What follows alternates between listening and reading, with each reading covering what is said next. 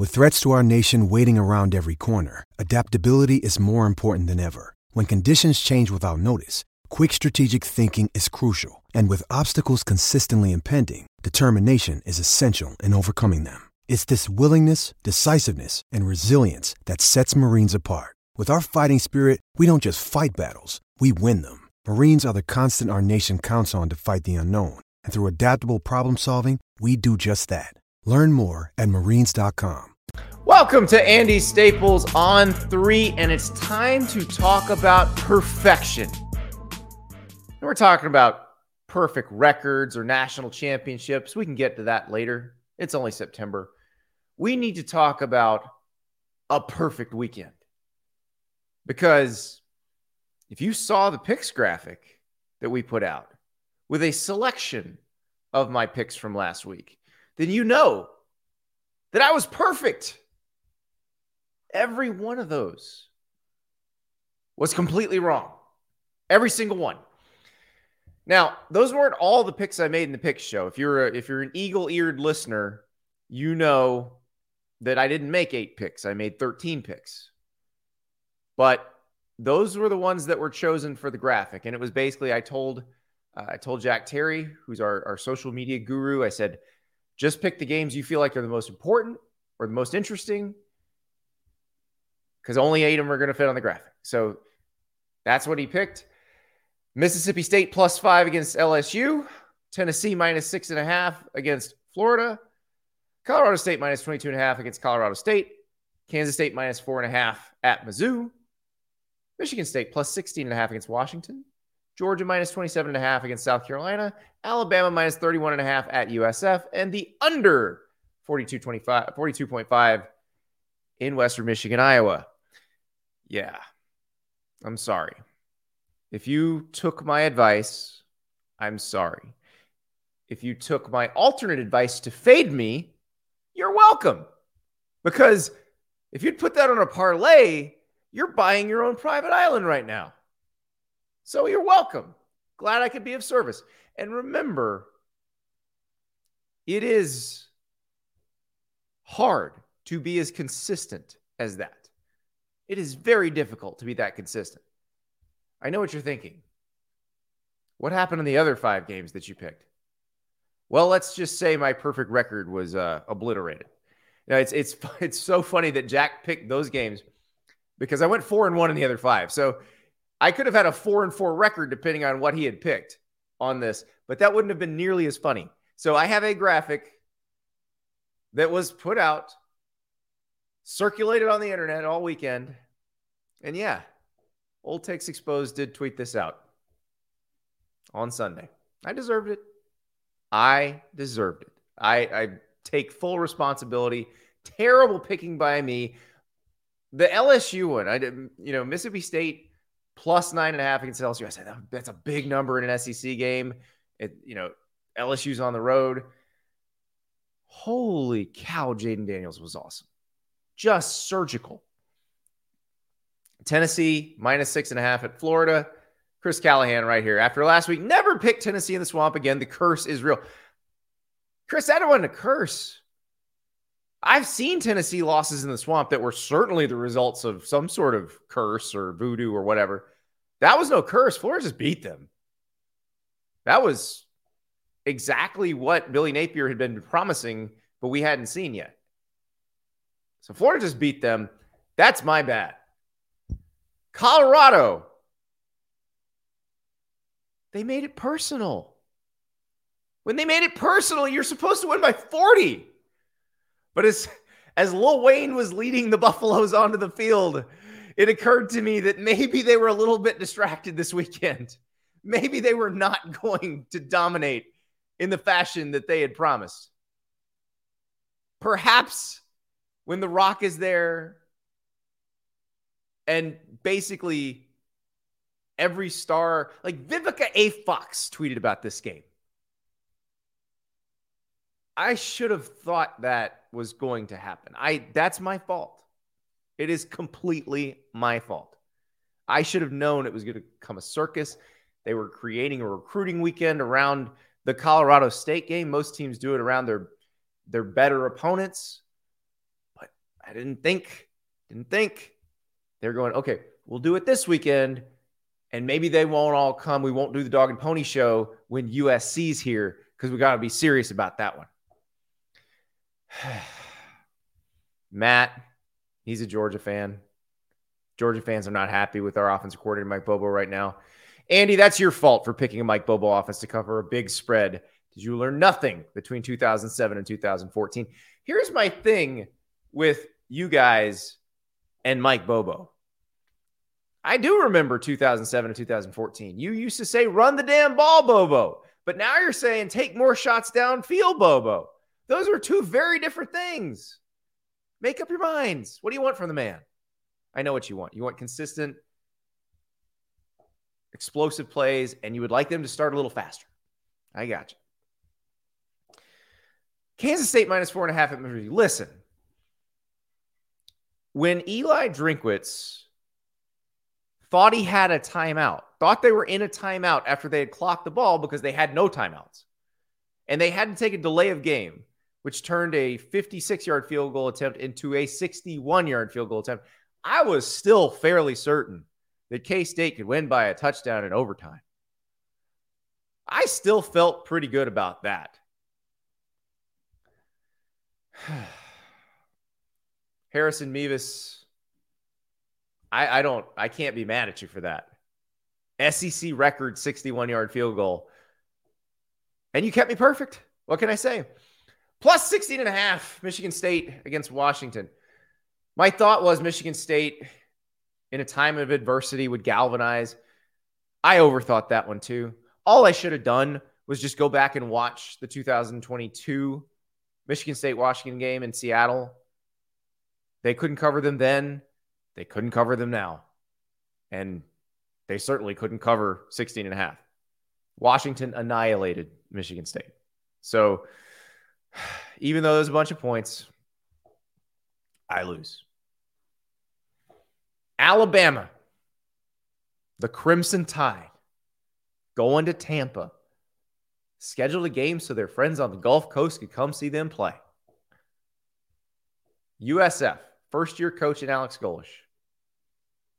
What could possibly go wrong? Of course Alabama can cover 31.5-point spread. Of course. Nope. They decided to start Tyler Buckner. That goes very poorly. They bring in Ty Simpson. It doesn't go much better. And Alabama squeaks out a 17-3 win. That is the most fascinating story in college football. We're going to talk more about that on this show with Travis Reier from Bama Online.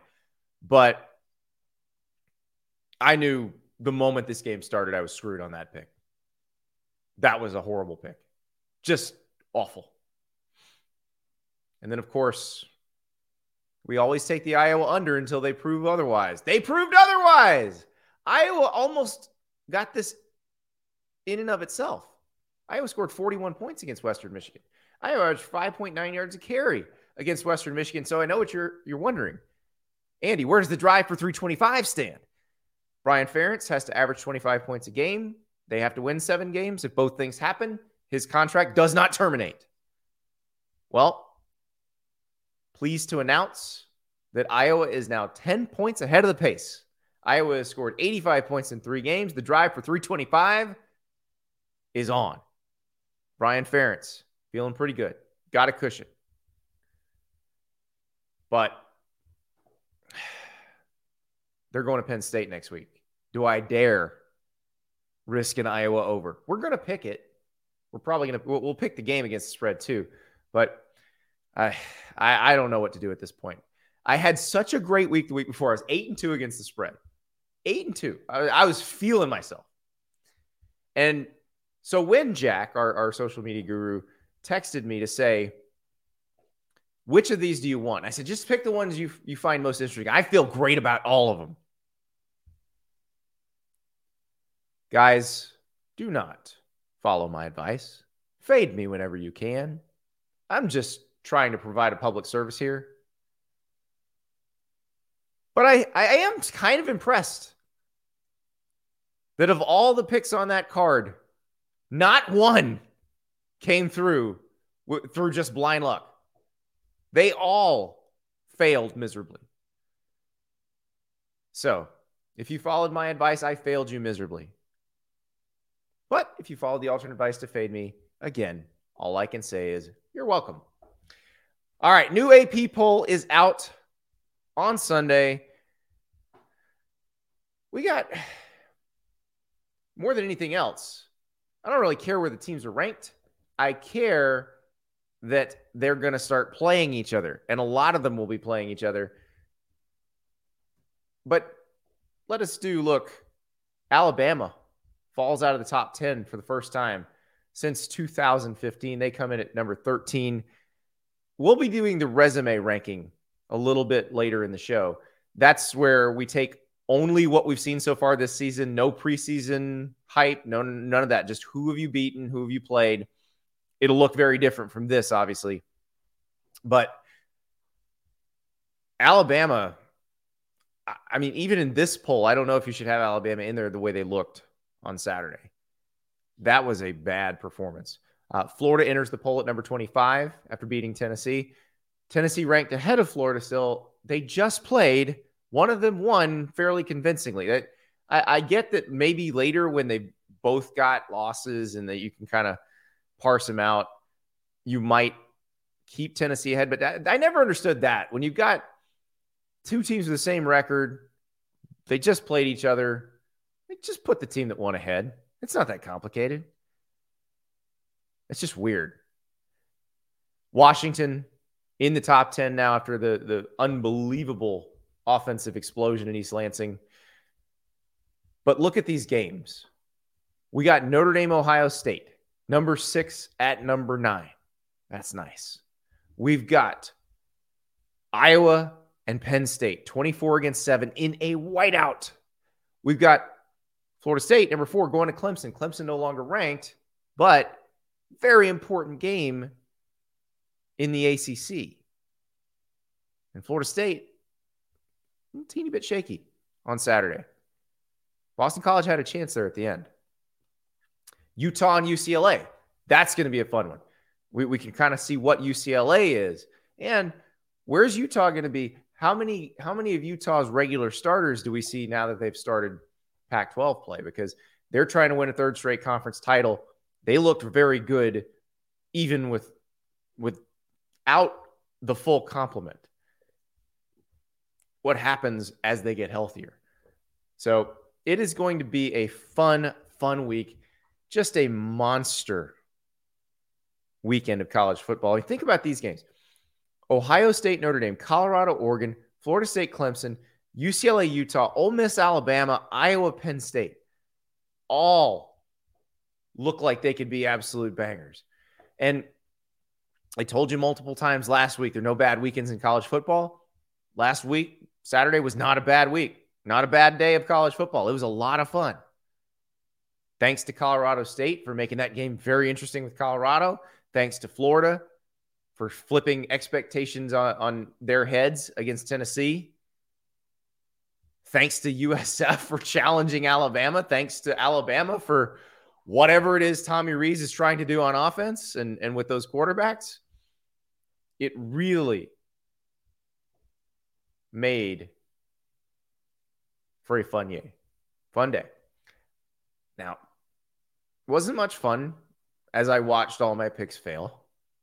But again, I'm looking at the bright side. Think about how hard it is. What are the odds that I'm going to get them all wrong? Astronomical. Just astronomical. So I'm going to be pleased with my achievement. And that's all there is to it. Right now, we need to talk to you about prize picks. Speaking of picks, okay, it was not the best weekend for me picking things. Prize picks, I went with DJ Uiagalelei, more than 225.5 passing yards. Dylan Gabriel, more than 251.5 passing yards. I believe he had that in the second quarter. DJ Giddens, 59.5 rushing yards. He did not get that because Missouri did a really good job against Kansas State. They did a good job stopping the run. They forced Kansas State to throw. And I thought that Kansas State would be able to control that game on the ground. They did not. Travis Hunter, I had more than 1/2 a touchdown. I thought he was going to score a touchdown against Colorado State. And maybe he would have if he hadn't been hit with a cheap shot that caused him to go to the hospital in the second half of that game. And he's going to be out for a little while. So not cool. Not cool. Jalen Daniels had more than 2.5 passing touchdowns.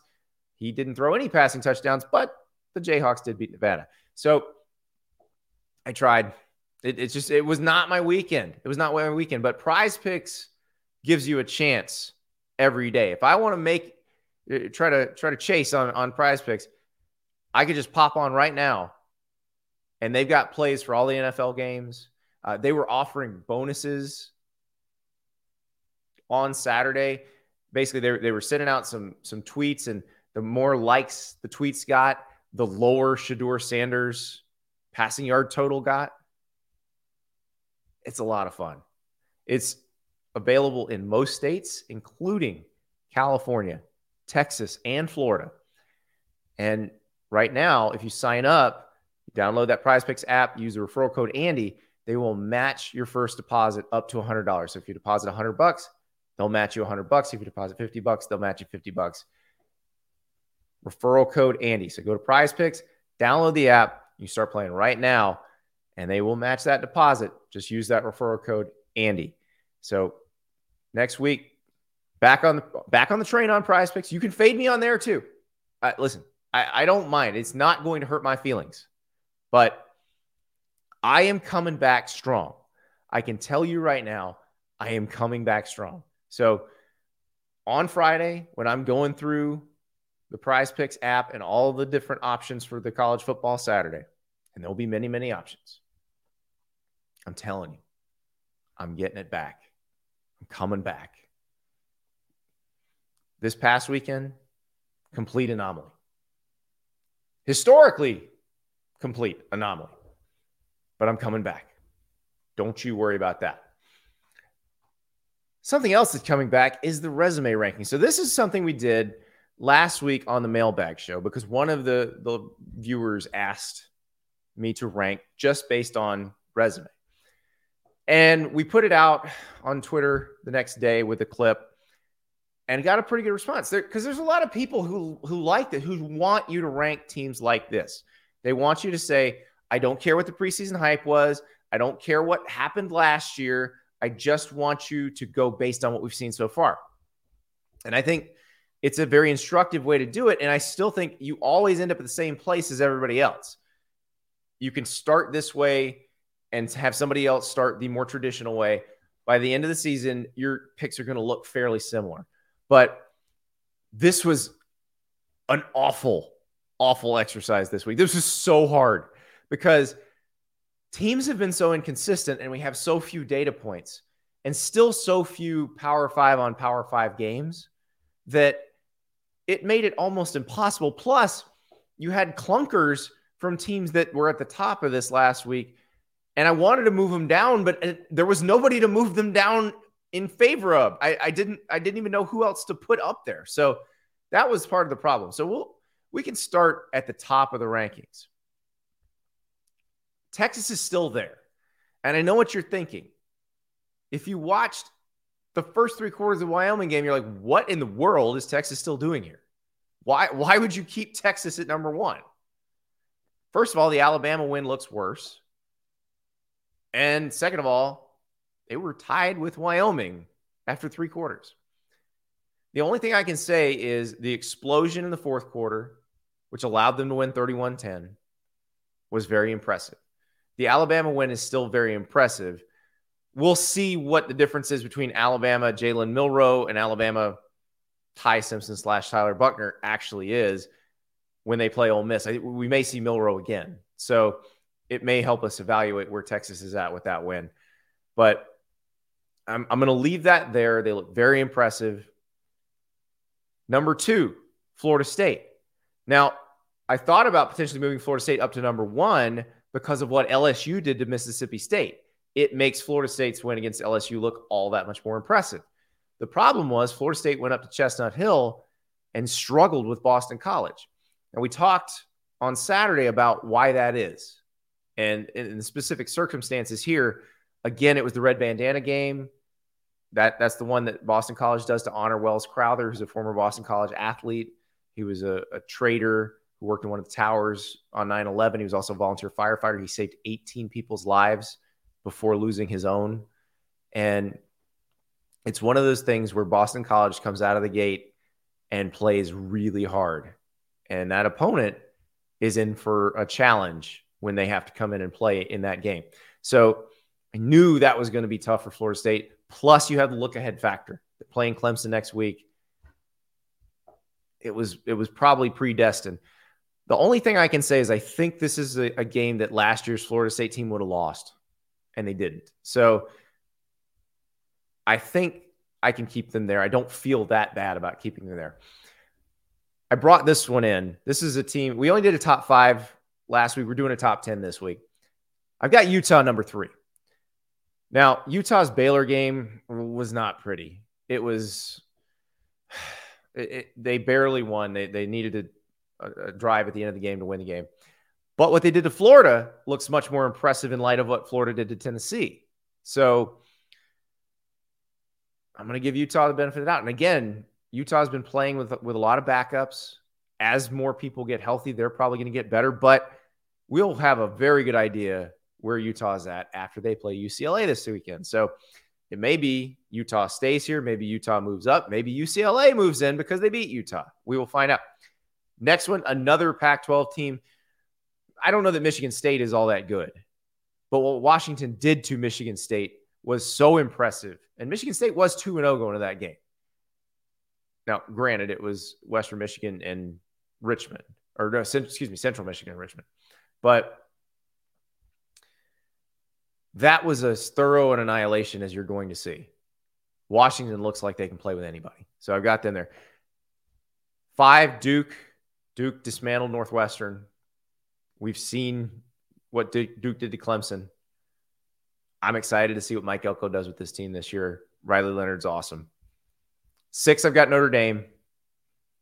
I don't know how good the NC State win is. I'll be perfectly honest with you here, but they've been fairly dominant in all their games, and so I'm going to leave. I left Notre Dame in the ranking. I dropped them a tad because I put Utah in there and it bumped, and I put Washington in there and it bumped people down. But here's the thing: if Notre Dame beats Ohio State, they're going to be 1 in this ranking next week. If they lose to Ohio State, we'll see where we put them. It all depends on how the game goes. I'm not going to be one of those people, though, if you lose by 1 to a team that's supposed to be awesome, that I drop you way down in the rankings. You may stay exactly where you are, because I never saw the logic in doing that. I never saw the logic in dropping a team that lost to a team that it allegedly was supposed to lose to. And I believe Ohio State's a slight favorite here. So we'll see how that game goes. But that's what Notre Dame has a chance to move to number 1. Number 7, Miami. Again, I don't know exactly how good the Texas A&M win it was. Texas A&M looked smooth again against an overmatched opponent on Saturday. But we will have a chance to see what Texas A&M can do as they get into conference play. Miami will get into conference play. We'll have a much better idea. Number 8, I've got Colorado. I don't know that the Colorado State win does anything. TCU, the team that Colorado beat in week 1, did go win its Big 12 opener at Houston. It was kind of touch and go for a minute, but then TCU turned on the Jets. Nebraska, the other team that Colorado beat, did win its first game. Well, notched its first win against Northern Illinois. Number 9, North Carolina. I've tinkered with the idea of putting North Carolina higher. They've got the win against South Carolina. You saw how South Carolina played against Georgia. South Carolina played very well against the Bulldogs for definitely the first half. It got to where they couldn't hang anymore in the middle of the third quarter. But we all assume that Georgia is going to make the college football playoff. Georgia's the prohibitive favorite in the SEC. So the fact that that's a team that North Carolina beat, looking pretty good, that obviously makes North Carolina look pretty good. Now, they barely beat Appalachian State, but they still beat them. And that's a program that has been historically pretty good. You've also got Minnesota. Came into Chapel Hill, and North Carolina had it wasn't easy per se, but They made it look kind of easy. So very impressed with Mac Brown's team. It's much more complete than last year's, which, by the way, won its division of the ACC and played for the ACC title. So very impressed with them so far. Number 10, Penn State. The West Virginia win looking better because West Virginia won the backyard brawl. But the Illinois win, I thought it was not perfect. Offensively, they kind of messed around a little bit. Johnny Newton did have a great game for Illinois. You heard him, the law firm, Johnny Newton, Keith Randolph, the two defensive tackles. You heard them earlier when we were at Big Ten Media Days on this show. That's a good tandem. Penn State struggled a little bit with them. So when they play better defensive lines, I'm now a little bit worried. But they still really controlled that game with their defense. And so I'm having that at 10. And then you're going to say, where's Georgia? Where's Ohio State? Where's USC? Where's Michigan? Well, they all have their chance to play their way into this. But the problem is they haven't really gotten to play anybody of consequence yet. Ohio State, we'll see what they look like against Notre Dame, but they certainly be in here. Georgia, they don't have really the super marquee opponent, although we'll see where Florida is, where Tennessee is, and they play them. But Georgia is getting going now. Georgia gets into SEC play, and we'll see a little bit more from them and have a better idea of where they land on this deal. But they'll all get in there eventually. Alabama may get it back in there eventually. We'll see, because they got to figure out their quarterback situation, and it is a mess. I just think it's stunning. I'm not used to seeing this from Nick Saban coach teams. I don't think anybody else is either. And so I don't know what happens next year. But I asked somebody who knows a lot more about Alabama. Travis Reier of Bama Online joined the show. Another day is here, and you're ready for it. What to wear? Check. Breakfast, lunch, and dinner? Check. Planning for what's next and how to save for it? That's where Bank of America can help. For your financial to-dos, Bank of America has experts ready to help get you closer to your goals. Get started at one of our local financial centers or 24/7 in our mobile banking app. Find a location near you at bankofamerica.com/talktous. What would you like the power to do? Mobile banking requires downloading the app and is only available for select devices. Message and data rates may apply. Bank of America NA, member FDIC. And we discussed a quarterback situation that after Alabama's most recent run of success at that position, it's a day we never thought we'd see. But here it is. Let's talk to Travis. Joined now by Travis Reier of Bama Online. You can hear him on all of Bama Online's podcasts, and had one up right after the Alabama USF game talking about the Alabama quarterback situation. And Travis, this is the most fascinating story to me in college football. As many, like Colorado, Oregon's this week, Ohio State, Notre Dame's this week. All I want to talk about is who's Alabama going to start against Ole Miss. I mean, after that 2 a.m. finish last night to Prime and CSU, this still ranks ahead of that, Andy? Wow, that's saying something. Yes, because I do actually think Colorado Oregon's going to be a good game. Like, I think that was their look ahead. The Rock and Lil Wayne are there. You're not thinking about the opponent at hand. Like, none of that's happening this week. It's all locked down. There will be no rappers at practice. Like, they're just going to be fine. Alabama, the whole world is going to be watching this because there's some schadenfreude. I never get that word right, but schadenfreude to it. I think some, but also just general bewilderment because most of us have never seen a Nick Saban team look less than competent on either side of the ball. And that was less than competent. That was, oh my God, you guys don't know what you're doing here. It was rough. It's been rough for a couple of weeks now. And look, even against Texas, though, they hit some explosive plays. Yeah. With Jalen Milroe in there, they had 9 completions of 17 yards or more.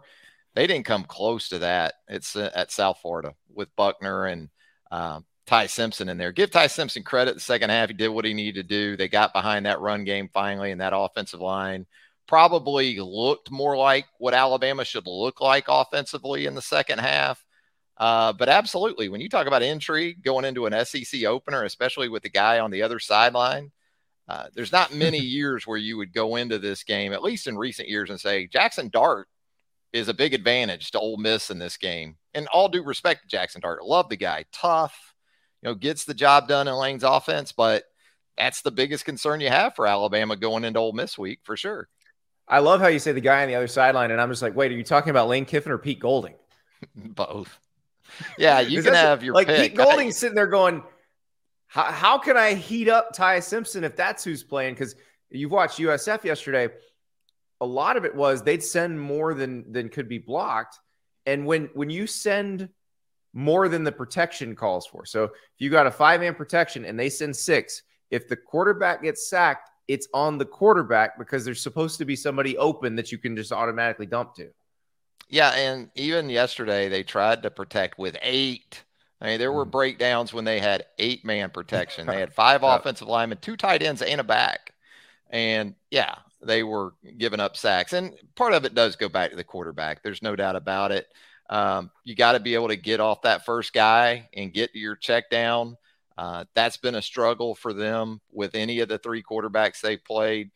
Buckner yesterday had some opportunities in the first half, some of those staples of the Alabama passing attack, the deep out, the deep over, and then the post to Jermaine Burton that he barely missed. So it wasn't a statement performance in Tampa, I don't think, by either quarterback. Again, Ty did what he needed to do in the second half. And because of that, I think Alabama fans are going into Ole Miss week thinking, is he the guy? Could he be the guy? Is there any other guys at this point? Well, Nick Saban talked about it and said they're going to evaluate it. And the way he mentioned Jalen Milroe specifically, he made it sound like it's going to be a reappraisal of Jalen Milroe. And I wanted to talk to you about that because the offense that they're running seems better suited to someone like Ty Simpson. But there is an offense that exists within the Alabama playbook, because the Alabama playbook is like a Cheesecake Factory menu. It has 24 it has burgers, it has pasta, it has everything. You could build an offense that highlights what Jalen Milroe does well out of what's already in that playbook and probably be pretty effective with it. Like, of the older quarterbacks, and we'll get to a certain freshman in a minute, but of the older quarterbacks, that seems like the highest ceiling offense that they have this year. Well, with Jalen in there for the most part in the first 2 games, they averaged over 9 yards per pass attempt, which is up there with what we've seen in previous years with Tua, with Mac, with Bryce even. But there's also the fundamental mistakes that Jalen will make from time to time that obviously in the Texas game resulted in 10 points for the Longhorns. So that's still going to be the big question with Jalen moving forward. Also from Nick's post-game comments Saturday, I took it as if maybe Jalen didn't respond to the situation post-Texas like Nick would have liked. So that may have taken him out of the equation altogether for USF, leaving it to Simpson and Buckner to sort of figure out between them. So at this point, I wouldn't rule anything out. I don't think it's probably too late for Jalen to get back into this thing. And I know we're going to talk about maybe Dylan Lonergan, big picture wise. Let's do it. Let's have it. Because every time Tim Watts comes on, and it's not just, maybe it's a little bit me playing your message board, just a little bit, but I'm like all the people on your message board. I'm the same person. I saw the spring game. I watched him walk in and be like, oh, I'm here. I'm here to dominate. And it's like, oh, and in my mind, I'm like, okay, I don't know what defense he's going against. This is going to be a complete mirage, but I'm all in on that guy. But is it possible that there are some people who are just guys that they are built for that sort of, and you talk to Alabama quarterbacks and they'll tell you the pressure, if you talk to John Parker Wilson, Greg McElroy, those people, the pressure of that position is so intense. I think you have to be built to deal with it. And that's the thing that fascinates me about all of these guys, these 5 scholarship quarterbacks, is how do you even know until you put them in there in a game? And I think just in terms of skill set for what they're trying to do right now, Dylan Lonergan is the best fit. As you said, if they want to go back to more of a 2016, at least a hybrid of that with what they want to do, say in the drop back passing game or when they spread the field, okay, I think those can fit Simpson and Buckner and Milroe. I think all three of those guys are pretty similar in terms of if you want to play to their strengths, what you really need to do. With Lonergan, if you want to throw that deep over, if you want to throw the deep ball, if you really want to spread the ball around to all these guys around the quarterback, he's got probably more of that potential and that ability. I'm sure Nick is trying not to go there at this point, but this feels like a bridge year right now, regardless. It feels like a bridge year at quarterback. Right now, the three guys we've seen don't feel like the big picture guys, at least at this point. But when you think about Dylan Lonergan and Julian Sayin coming in, you think more along those lines for 2024 and beyond. Well, and Lonergan's an interesting one because Eli Holstein was the higher rated recruit in this class, although Lonergan is a very highly rated recruit as well. But I don't know. I always find that interesting. And with Alabama, you can always make the comparison back to Mac Jones, who said, "Oh, I don't care that Tua is in this class. I'm happy to sign. I'm willing to compete." And I do think that mentality is pretty important. We've seen it a few times recently in the SEC. Kyle Trask was the same way at Florida, where that guy ends up being pretty damn good. And so I think maybe that's part of the romanticism with Lonergan. I guess we'll see if they actually are willing to put him in a game. I could be completely wrong, and I'll feel horrible if that happens because you're talking about a true freshman being thrown into SEC play. That would be quite challenging. Yeah, it's a tall mountain. There's no doubt. But if you're going to have some freshman-like mistakes from the guys that you're already playing, like throwing into trap coverage, into trap coverage against Texas in your third year in the program, it makes it maybe a little bit easier at some point, perhaps, to go there. Do you think Tyler Buckner gets another chance? That's a tough one because, Jalen at least got the whole half against Texas. And we didn't see that with Tyler Buckner against USF. He was out before halftime. And so that evaluation seemed to be cut a little bit shorter. I was surprised that Tyler seemed to struggle with nerves as much as he did in that game Saturday, because again, this is a guy coming from Notre Dame. He's made some starts in some big spots at one of the preeminent programs in all of college football. And it just seemed like he was unsettled from the start, not so much in terms of how he administered the offense or carried things out from a management perspective, but just some, throw and catch situations, hitches. And they weren't just off a little bit. They were off a lot. And then when he had opportunities down the field in the second quarter, it felt like he really needed to hit on those. And Nick pretty much told the same thing about Milroe there late in the second quarter into the third quarter at Texas. If he hadn't gotten things going, the hook was probably coming for Milroe at that point. Well, and with Buckner, it is weird because the last time he started a game was against a much better team than USF. He beat South Carolina in the Gator Bowl. It wasn't a perfect game for him, but he played pretty well, especially because he was coming off an injury and a long layoff. Like that's the part. Like, it's weird that the moment might seem too big because he's been in bigger moments than that. And I think also what you're asking him to do, is he really confident in his ability to carry that out? And I say that again with all three of these quarterbacks. If you're going to ask them to drop back, just drop back and deliver from the pocket on a consistent basis, for me, I don't think that plays into their strengths. I think they almost have to be more along the lines of a Sam Hartman or one of these guys that you can get going in zone read type concepts, and then create some windows and some easier throws from that perspective. Get them on the move, get these guys moving too. I was just really surprised with Jalen in the two games that he played that the design quarterback runs really weren't a part of the offense. And when I think about these three guys, I think that with all three of them, it's a surprise if it isn't. Yeah, and that's the thing. I was about to go there. That really makes Jalen special. But you could do that with Buckner and Simpson too, who are very mobile guys. But with Jalen, that can give you something the defense really has to consider on every play. I think you're right. A lot of read option between him and McClellan or him and Roydell Williams.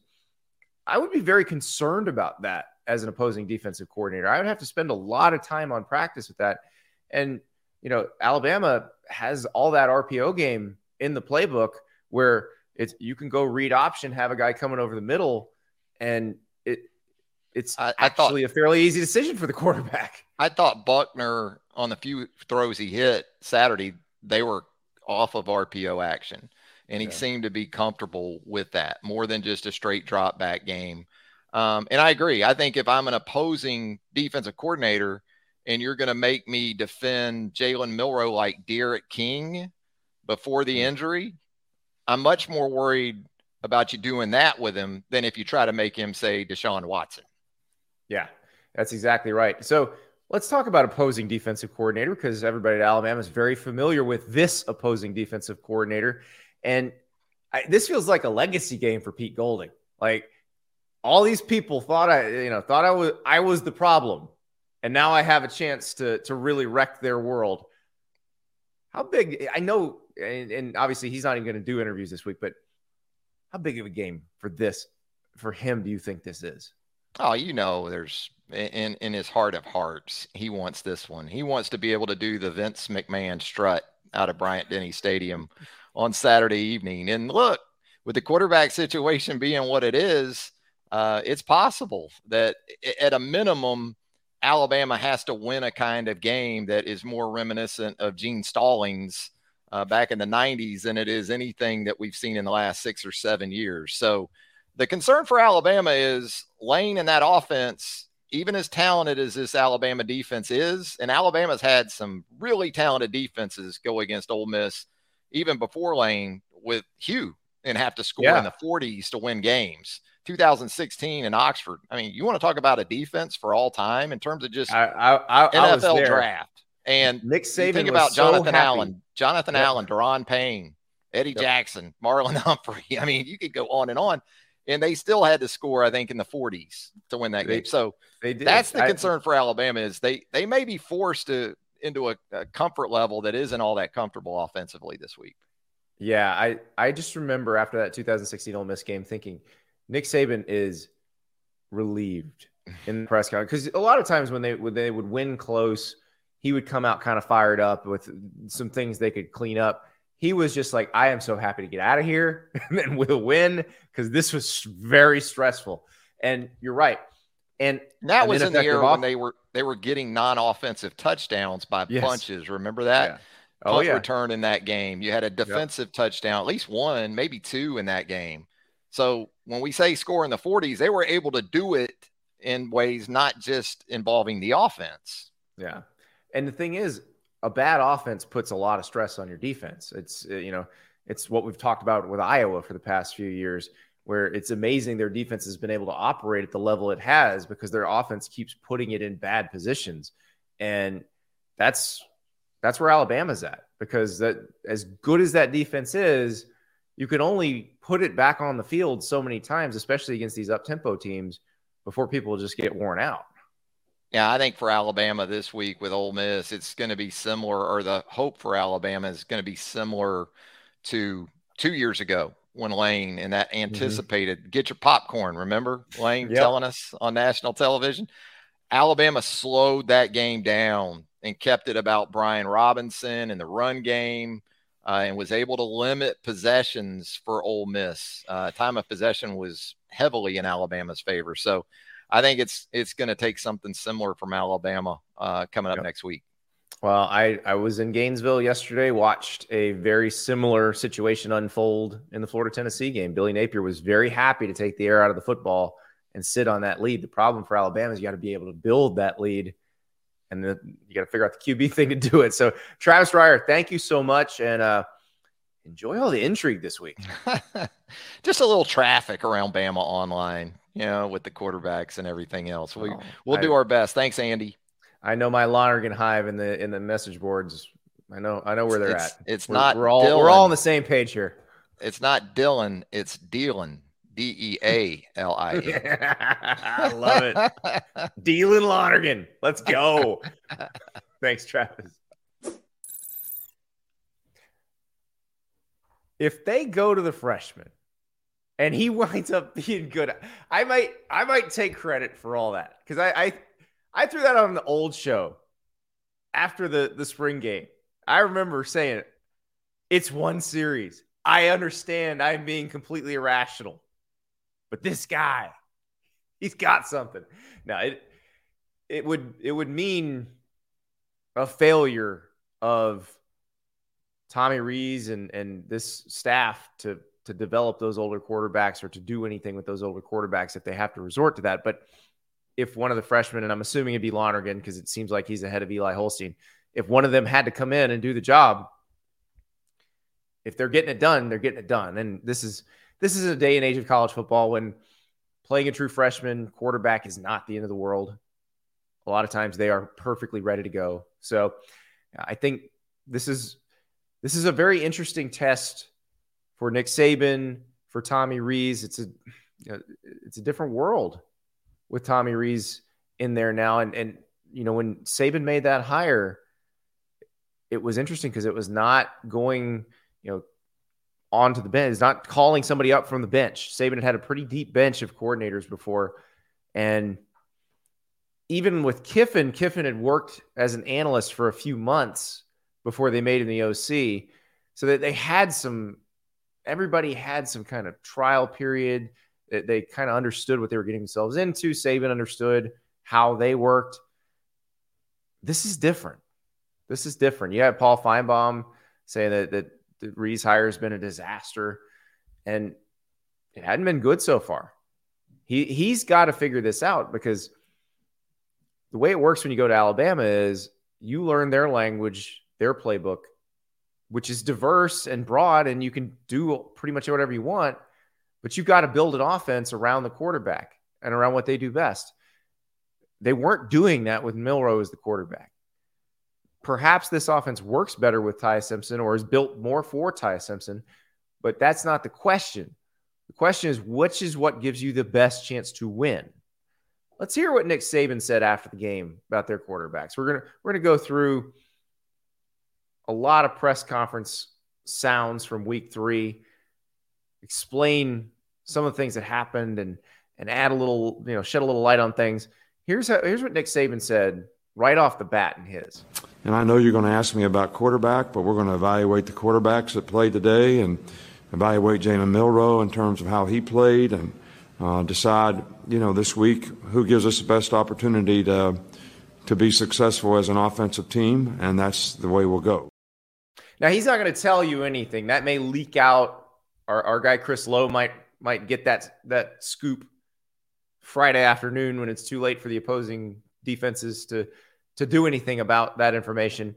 But they're not going to just straight up tell us this week what's going to happen. But I thought that was interesting the way he said we're going to evaluate Jalen Milroe, which sounds like maybe it wasn't going to be a possibility of him playing this week. Maybe they decided it's going to be Buckner and Simpson's show, and we're going to see which one of them can do it, and then test that against what we've seen already from Milroe as we try to figure out who can best help in SEC play.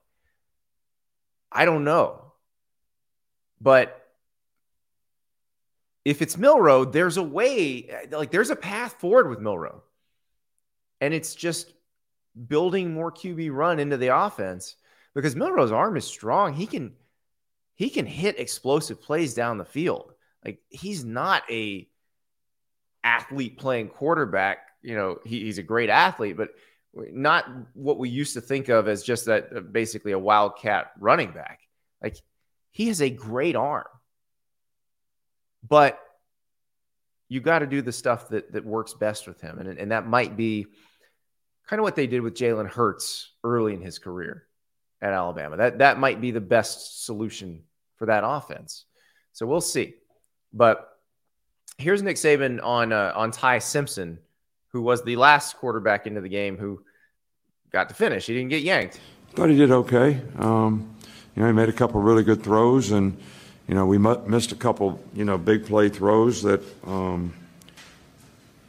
we've been making some of those, but I thought he played well. He managed the game well.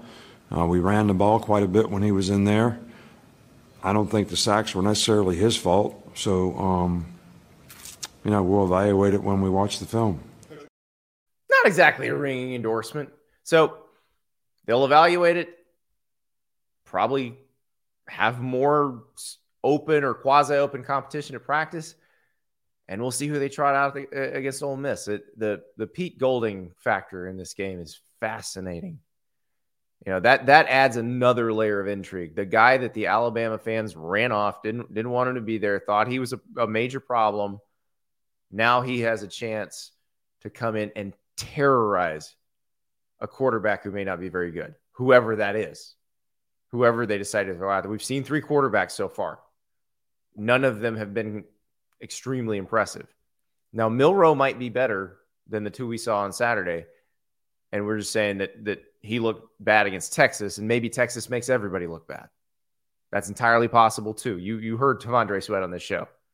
He said he came back to win a natty, and that defensive line seems to be doing its part so far for Texas. So it might be that that's it. But so I think if I had to guess, though it would be interesting and kind of fun if they went to Dylan Lonergan. The odds suggest that it's Milroe again, that he probably gives them the best chance to win unless they decide to go with a freshman, just trying to rip it all up. But of the 3 we've seen, I feel like Milroe probably does give them the best chance to win. Let us move to Boulder, where all of the things were going on. Lil Wayne, The Rock, stars everywhere. Deion was profiled on 60 Minutes again Sunday night. They profiled him at Jackson State less than a year ago. John Wertheim tweeted out that they have a rule that you're not supposed to profile anybody twice in a 1-year span. But they felt like it was this big of a deal. And that's the Deion effect. The amount of people tuned in, the people engaged with all this stuff, it's a different crowd. It's the usual college football crowd, plus he's bringing more people into the tent. The question is, did the circus get too big this weekend and cause them to almost lose a game? That is so tough. That's a great question. The Rock could be our president if he wants to be.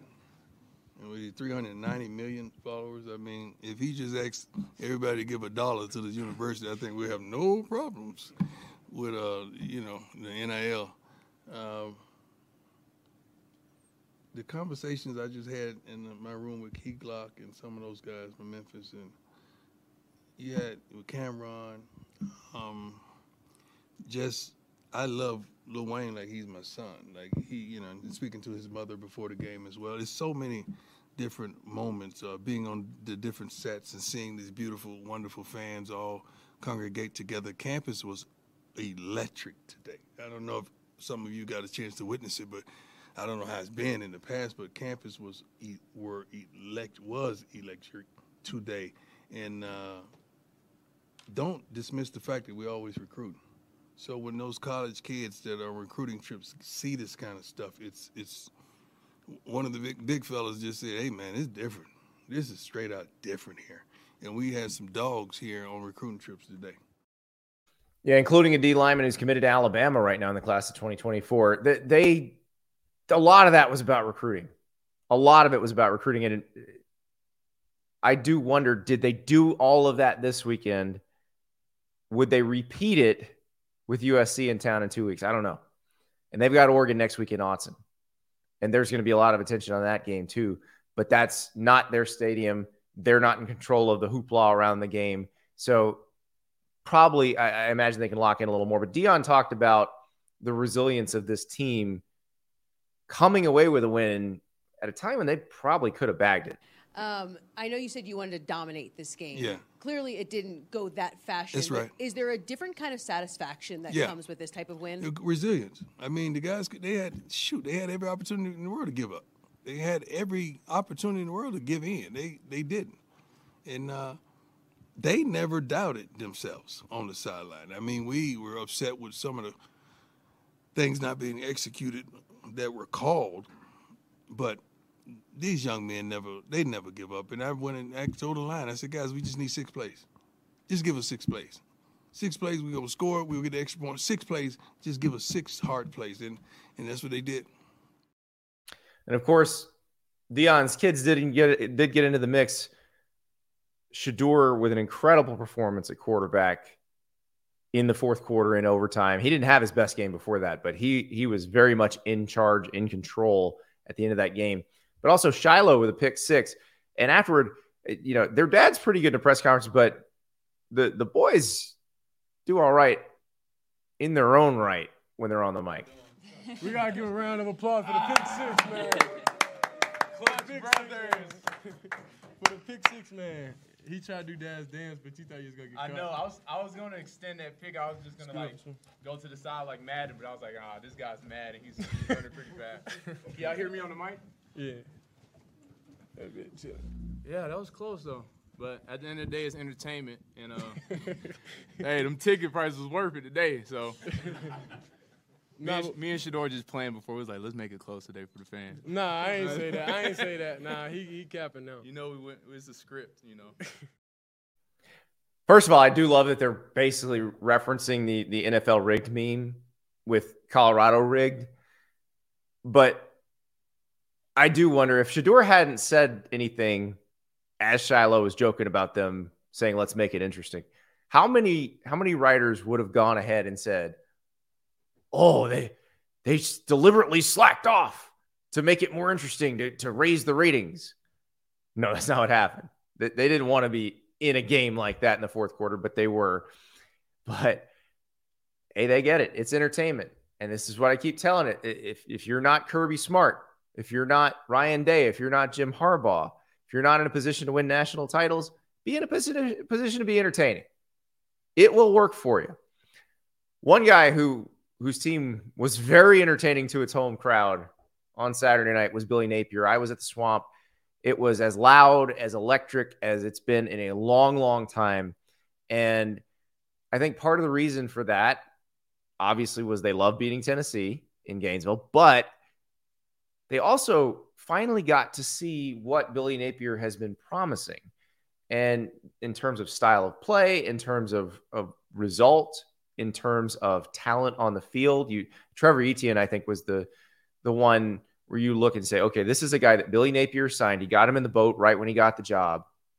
And he's clearly different than what else was on the field. And that matters. That's what Billy Napier said, that it's a roster rebuild. It's going to take a little while. But they needed proof of concept. The people in Gainesville, the Florida fan base, needed proof of concept, and they got it. And interesting, kind of open comment from Billy Napier after the game about just getting that proof of concept, not just for the fans, but also for the people in the building, because they needed to believe it too. Well, I think I think as a leader, what you want is you want your people. I can't say the amount of work that's been done since we hit the ground here. Okay. Look, I know we haven't won as many games as we'd like to win, but the amount of work that our people have done since we hit the ground here till today, obviously we have a lot of work left to do. You want to see your people experience some success, right? See the fruits of their labor. And look, I'm not just talking about the players, I'm talking about the adults too, right? I mean, so we worked hard, and that's the thing that it gives you. It validates your plan. It validates what you're selling to some degree, the things that you continue to harp on. Yeah, I mean, I think that's what you want as a leader, right? And ultimately, when I woke up after the Utah game, that's what I think about. And I think about our people. I hate it, I hate looking in the eye and seeing that, if that makes sense. So that's a lot more fun. A Trevor's run. So I think that's probably the most open Billy Napier's been since he got to Florida about what's going on and how tough the job is and what they intend to do. And look, I would not blame anybody for having doubts after that Utah game, because this is a program where they talked about their attention to detail. The attention to detail didn't look great. And what's interesting about the Florida game this weekend, it started out with a false start on the first play. They miss a field goal. They miss an extra point. It was surprising because it looked like it was happening all over again. And then it was like a switch flip. They suddenly looked crisp. The offensive play calls were getting in quick. Stuff was hitting. It looked very different. And Graham Mertz, the quarterback, very efficient first half. His numbers weren't going to set the world on fire in terms of yardage, but he got them out of some tight spots, converted some third downs, and they were very good on third down in the first half. And Graham Mertz, in his first SEC game at the Swamp, definitely enjoyed the experience in his new home stadium. Yeah, just being able to put together those 4 touchdown drives in the first half, what was working, what was clicking, have the kind of completion percentage you had also 17 to 20. Yeah, I think the big thing that I was proud about was we hit on it after week 1. We said, look, we didn't flat out didn't execute. And then the thing I'm proud of is that the guys took that to heart. In the moments where we needed to execute, the guys were on and we executed. I think that goes back to the work week. Tennessee's a great team, and I'm proud of how we executed when you needed to make the play. Coach always talks about it, make the play. And I think across the board, we saw guys from young guys, old guys, across the board, guys are just making that play. So I'm definitely proud of this group. And also a little surprised at the end of the game. So that was Graham Mertz. He seems very happy, content in his new spot. Wisconsin obviously did not go the way he wanted it to. Florida is a place where you got to deliver week after week. Now they have Charlotte this week. Interestingly enough, you know who coaches Charlotte? Our friend Biff Poggi. We had him on the show a few weeks ago. He's one of the most interesting people in college football. He was a kind of guy behind the guy recently at Michigan. Great high school coach in Maryland. Ran a hedge fund, made lots and lots of money. He's a fascinating person. He's now 1-2 at Charlotte. They lost to Georgia State on Saturday and didn't really play well on either side of the ball. But he was especially upset with his offense. And so if you are Florida and you've got Charlotte coming in, I do not know how useful the film of Charlotte's first 3 games are going to be on offense if Biff is to be taken at his word. I don't think I've ever heard a coach say this out loud in a press conference after 3 weeks. I haven't figured. I got to look at the film, obviously, but I wasn't pleased with the offense at all today. And I don't know if I'm going to make changes in the offense as far as the staff goes. I'm certainly going to look at it hard over the next 2 days because I don't like what we're doing. I don't like we've morphed away from what I said we were going to be, which was a downhill running gap scheme play action pass team. And right now, I don't think we are that. Come on, boys, sit down. Right now, I don't think we are that. And I think what happens is that what I have wanted has gotten eroded over time. Part of that is because as a head coach, you're doing so many things, and I spend so much time with the players that I can't be in every meeting. But I'm going to have to be in them, it looks like. And I got to tell you, if I have to go up in the booth and call them myself, I will. So obviously, when your previous head coaching experiences at the high school level, it's quite a big organizational jump into the FBS. And look, Biff Poggi's been very successful in business. He's run companies. He knows how hard it is to take over something new and figure out how it all works. This is one of those he's got to figure out. Either he trusts the people he's hired or he's got to micromanage everything. That doesn't sound like a very pleasant way to live, but it sounds like there'll be some very tough conversations in the Charlotte field house this week. And I will be very interested to see what team shows up in Gainesville and what they look like. Talk about being a downhill running gap scheme, play action pass team. That's nice to wish for. It's hard to do unless you got some serious dudes up front. You got to have some really good athletes up front to pull that off. Michigan pulls it off because they have some really good offensive linemen. So we will see what Biff Poggi does. This feels like an inflection point in his first year as Charlotte's head coach. But he's like I said, one of the most interesting coaches in America, and he keeps getting more interesting. Another coach that I was interested to hear from is Matt Campbell, Iowa State's coach. They lost to Ohio at Ohio. They went to Athens, Ohio, and lost on Saturday. And after the game, there's video of a guy in an Iowa State shirt as the team is walking out toward the bus, and he's yelling at Matt Campbell. He basically, Matt Campbell, you're on the hot seat. And when he says that, Campbell's already walked past him, and he's probably 20 yards away at this point. Campbell turns back and basically has to be held back by some people from coming to go, confront this guy. And it's just an interesting spot for Matt Campbell because a few years ago, he was the toast of college football. There were job offers, or at least there were expressions of interest if he was interested. And he stayed at Iowa State, and said, "Oh no, we're gonna make it work here. We're gonna do it here." And they were winning there at a clip that Iowa State is not used to winning at.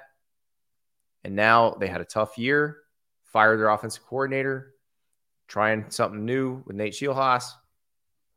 But so far, it looks like they're struggling, and obviously the gambling investigation that cost them their starting quarterback, that has a lot to do with it too. But it feels like a lesson. Like when you have a chance to go cash in and a bunch of schools want you and they want to hire you and they throw money at you, you probably should take it, because that was an Iowa State fan yelling at Matt Campbell saying he was on the hot seat.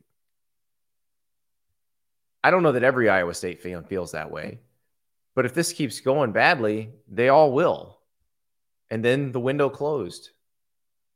And it's tough because you want to be loyal. You want to do things the right way. But the problem is the way this whole system works is you will get chewed up and spit out if you don't take advantage of those opportunities. So let's hear from Matt Campbell after that game.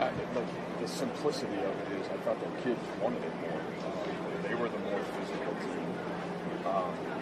Again, very veteran team, championship team, and they wanted it more. At the end of the day, their kids wanted it more. They were the more physical team.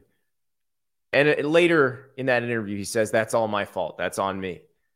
But there's no excuse for that. And at what point does the Iowa State fan base get mad?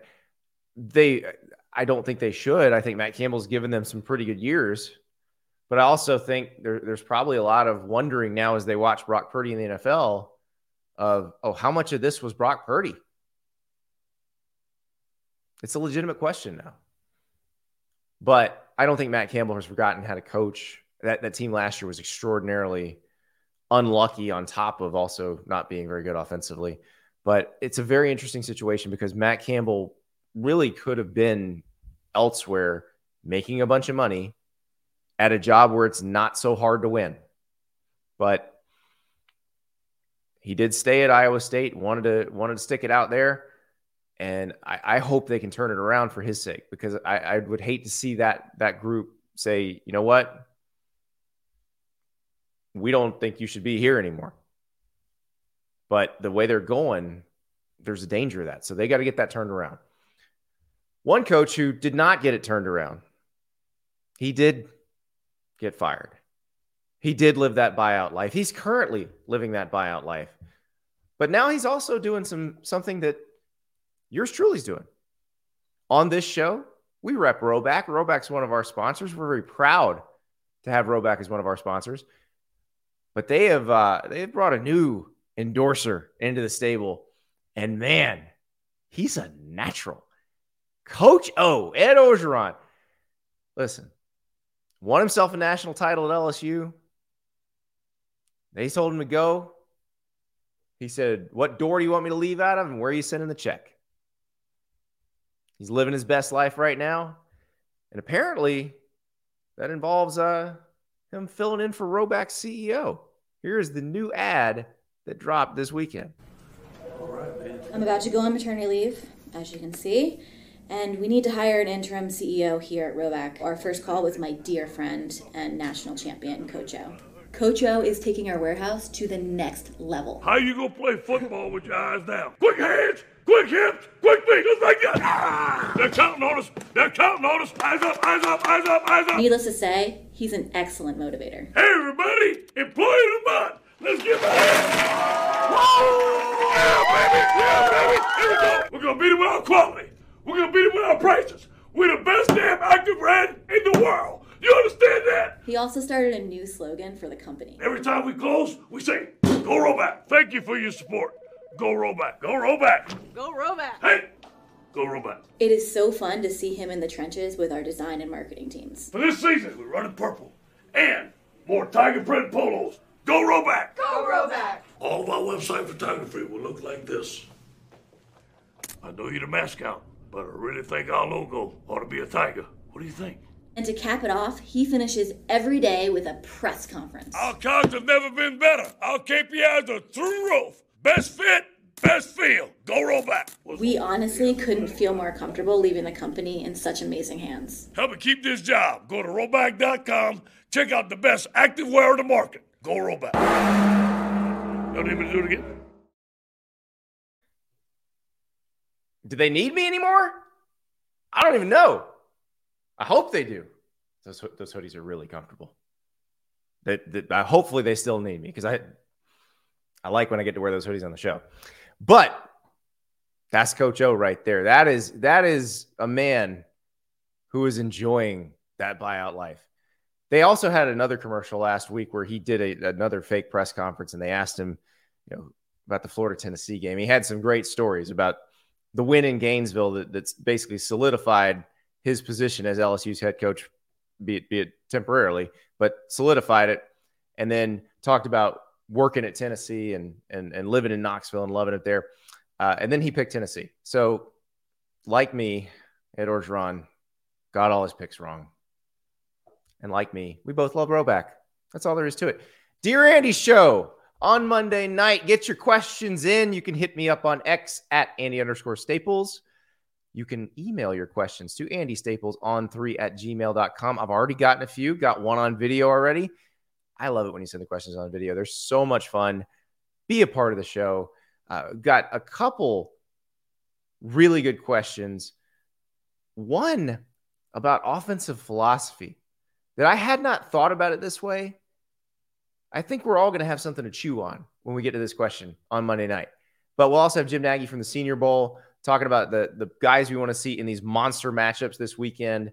And, man, there are a lot coming up. We got to get you ready for Notre Dame, Ohio State, Colorado, and Oregon, Ole Miss and Alabama, Auburn and Texas A&M, Penn State and Iowa. I think it's safe to say we've hit the meat of the season. We'll talk to you tomorrow.